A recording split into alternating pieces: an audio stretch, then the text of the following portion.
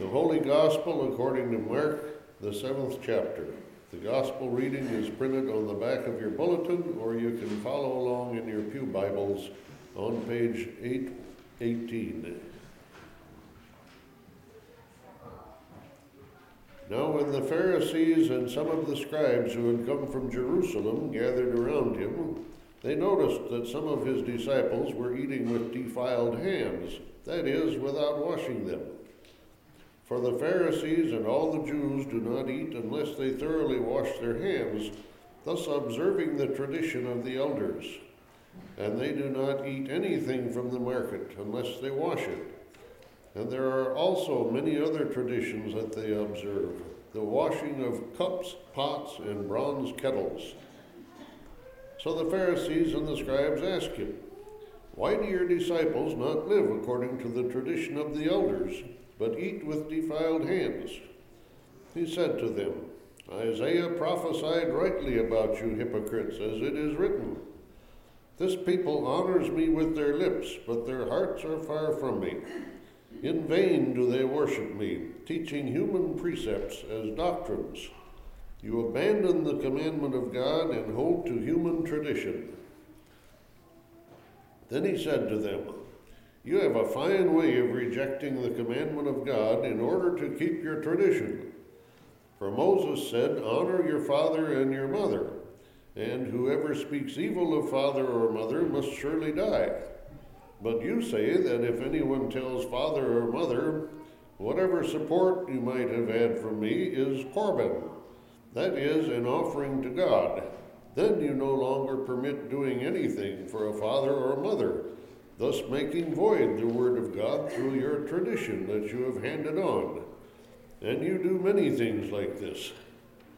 Then he called the crowd again and said to them, "Listen to me, all of you, and understand. There is nothing outside a person that by going in can defile, but the things that come out are what defile."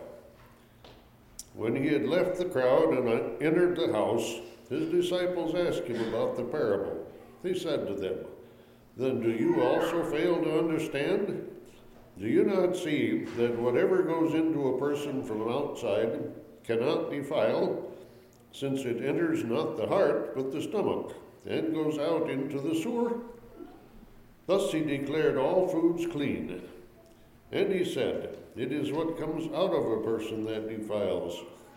For it is from within, from the human heart, that evil intentions come: fornication, theft, murder, adultery, avarice, wickedness, deceit, licentiousness, envy, slander, pride, folly. All these evil things come from within, and they defile a person." Word of God, word of life. Thanks be to God. You may be seated.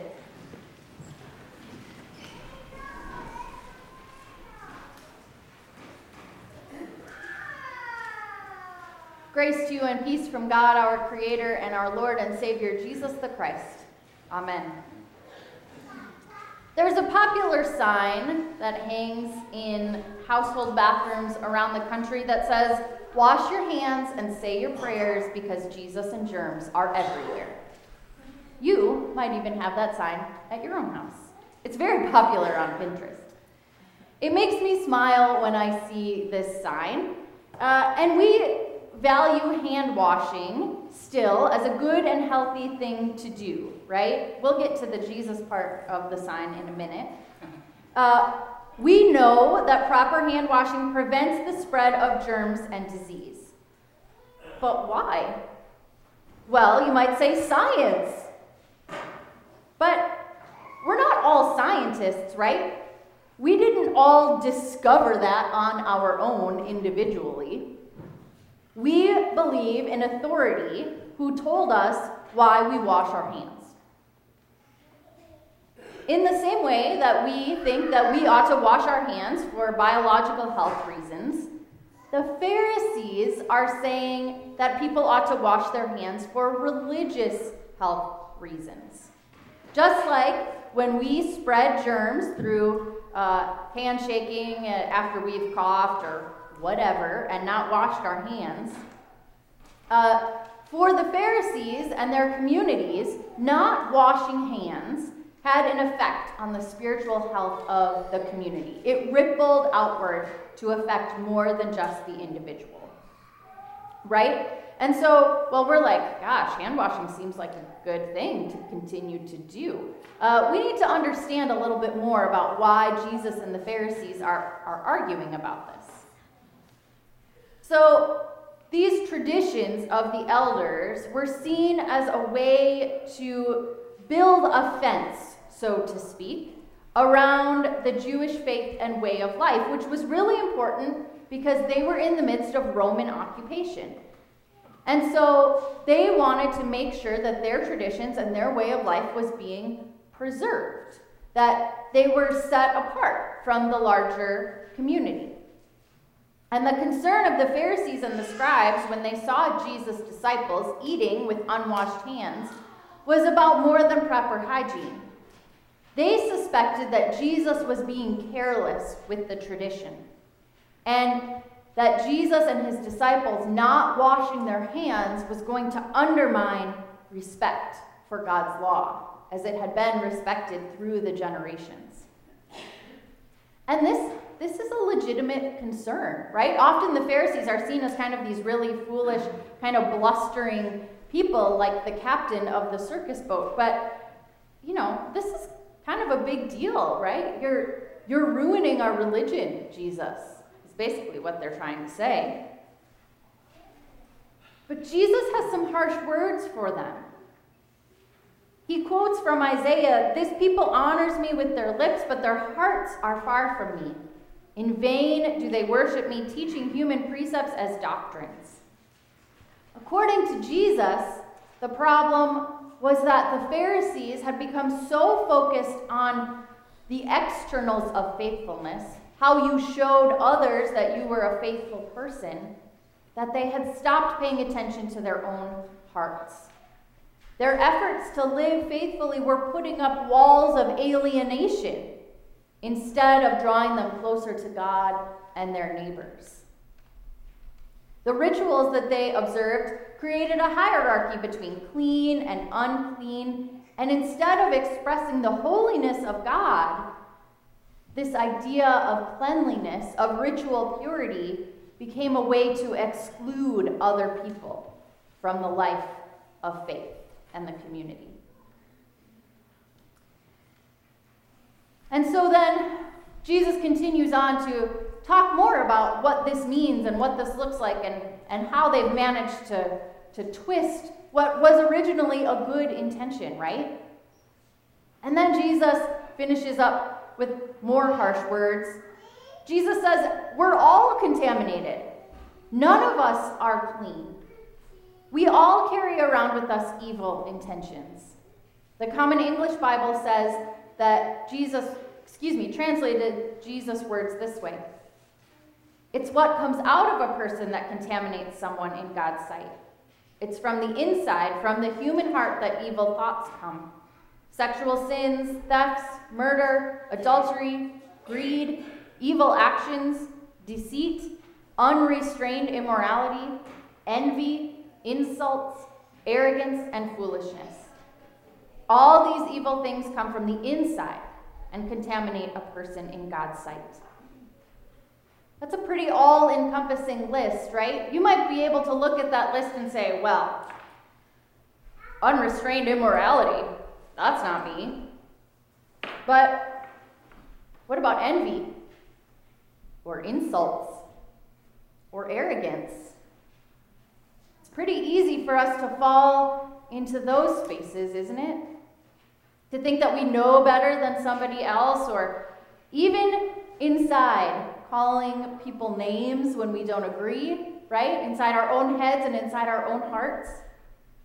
I fall into those kinds of things, envy and insults and arrogance and foolishness, more often than I would like to admit. I like to be the one that follows the rules and does it all correctly so that everybody knows how wonderful I am.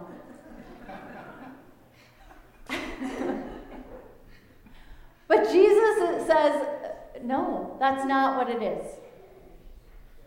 It's disappointing and off-putting that we fall into this list too. That we're sorted into clean and unclean, holy and profane. The infection for Jesus is real, but not in the way the Pharisees were thinking of it. Jesus says that this clean and unclean is not contagious. The heart problem is genetic, not something we get from somebody else. Jesus assumes that our human hearts are already loaded up with the potential for evil. Even the intention signaled by the things on this list defile a person.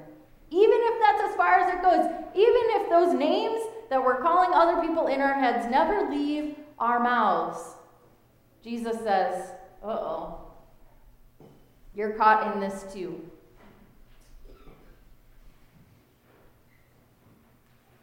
Luther reminds us that we are both at the same time, saints and sinners. Wheat and chaff, the Bible would call us, sheep and goats, simul justus et peccator, which is simultaneously justified and not. Why not clean and unclean, right? We carry both of these things around in ourselves. It sounds pretty grim at this point. You're like, why did I come to church? This is some bad news this morning. Until you remember the consequences for Jesus and for us. There's no reason to be afraid of the unholiness of others, of some unsavory dimension of creation, of places and situations that may appear God-forsaken. Jesus is inviting us to see the world in a new way that has no quarantines, no holding cells, no decontamination chambers. Jesus eats with sinners and tax collectors, touches lepers, handles dead bodies, preaches to pig farmers, and in the next few stories, we'll even have a deep conversation with a pagan woman. The people of God, according to Jesus, are not set apart by a particular tradition or ethnicity, but by what emanates from their heart, manifested by love for others. And that is what we're called to do as we practice our religion together, as we participate in traditions, right? Traditions aren't bad. They can point other people to God as we participate in them together. The good news is we don't have to become perfect. We don't have to eradicate all of those things from our hearts on our own. Christ's death and resurrection have paved the way for us into new life, and we participate in that through our baptisms, right? We have been buried with Christ so that we might rise to new life with Christ. We have been cleansed from sin in the waters of baptism. And we have been invited into particular work to share God's glory and grace and love with the world. So now we ask ourselves, how might I use my faith, my religion, my tradition to reflect God's love for my neighbor with the best of intentions? At baptism, we make a promise. Or someone made it for us and then we claimed it at confirmation to work for justice and peace. And justice demands a love for everyone with no exceptions. We've heard about this before together. And an equal sharing of mercy as well as benefits and burdens of life together. And in theory, this sounds reasonable and desirable and wonderful, but in practice, so many people make themselves or a certain group the exception. And injustice survives on these exceptions, the ones who don't follow the rules or the traditions that we have set up. Jacqueline Bussey shares a story and an example in her book, Love Without Limits, about this justice, and I'd like to share it with you this morning. The Women's Discipleship Group just finished reading this together. So Jacqueline writes, my colleague, the pastor Jim Monty, illustrated this truth in a recent sermon. One day when Jim was a kid, his mom gave him a bag of M&Ms and instructed him to share it with his 2 younger siblings. Jim distributed the M&Ms, but decided it was only fair for him to keep a few extra for himself, since he was not only the biggest, but the one doing all the work. When Jim's mom found out what he had done, Jim tasted trouble like he'd never seen. His mother forced him to share, equally this time, with siblings, and to hand back the excess M&Ms he had greedily hoarded for himself. Pastor Jim preached, "What I experienced as the pure wrath of Mama felt like pure love and justice to my brother and sister. A love without exceptions hurts, but only those accustomed to making exceptions. In theory, justice sounds awesome. Bring it on, we say. But in real life, to our surprise, justice, like grace, can hurt big time, as can a love without limits. For a long, long time in this country, white people made black people the exception to love. Some white people still do, like the KKK, a bunch of white supremacist Christians who hate African Americans and believe God hates them too.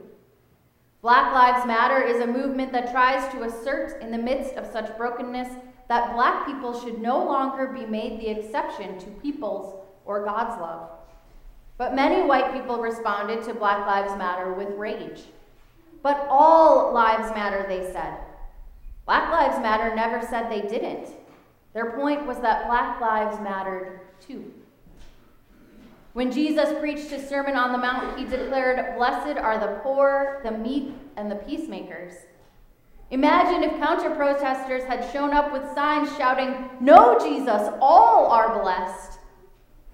That thought is absurd, yet that is the exact logic of all lives matter. Jesus never once said, "Blessed are the rich." He didn't have to, because everyone already thought of and treated those folks as supersized blessed. But the same was not true for the poor and the meek. Everybody thought of them as nobodies. This is why Jesus had to shout it from a mountaintop. The poor and the meek are blessed too. To those and only those who have long benefited from a love with limits, a love without limits feels paradoxically like wrath, or like a new and painful limit. To everyone else, it feels like the blessed day the M&Ms finally got handed out fairly. This is the fallout of love without limits. Many will sing Alleluia, but others will cry, "Oh crap."